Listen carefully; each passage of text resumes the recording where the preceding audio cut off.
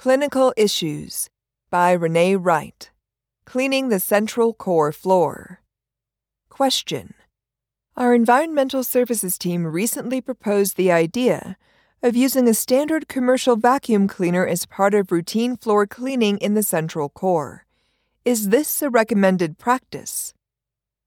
Answer: The AORN, Guideline for Environmental Cleaning, recommends using a wet vacuum or mop as part of terminal floor cleaning practices in the OR. A search of the literature yielded no evidence on standard dry vacuum cleaners used in the perioperative setting. However, there is literature on other floor cleaning methods.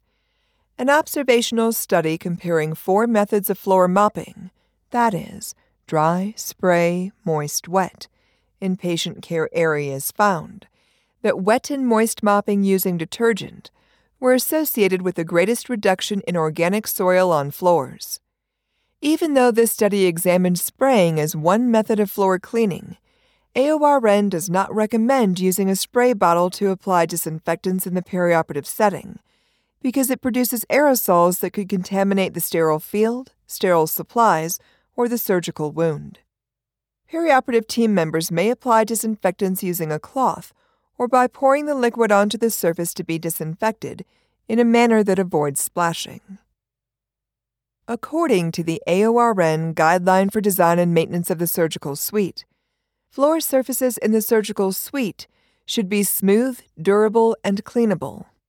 Semi-restricted areas, such as the central core or sterile supply storage, should have seamless or sealed seam flooring with a cove base to prevent the buildup of dirt or debris in crevices.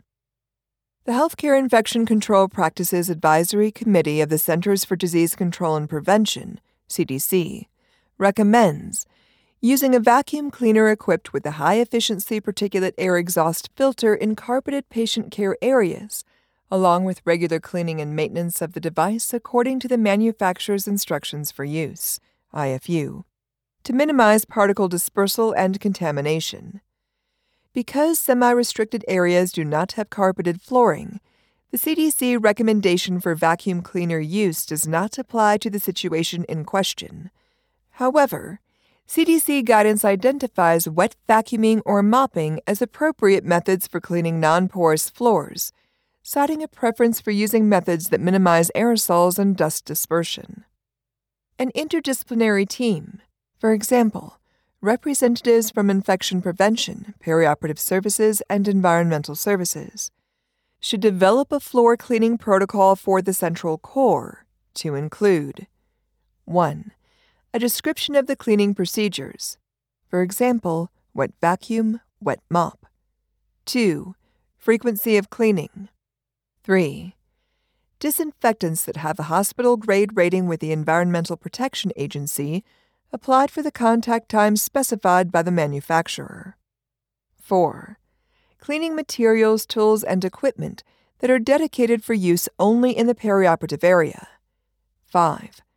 Assignment of responsibility for task completion to competent personnel. 6. Using a methodical pattern when performing cleaning activities to limit transmission of microorganisms. 7. Replacing reusable materials, for example, mop heads, cloths, with clean items after each use, or discarding single-use supplies after each use according to the manufacturer's IFU. 8. Using damp or wet mops in semi-restricted areas, for example, sterile storage. And 9. A description of procedures to clean and disinfect cleaning equipment after each use, according to the manufacturer's IFU.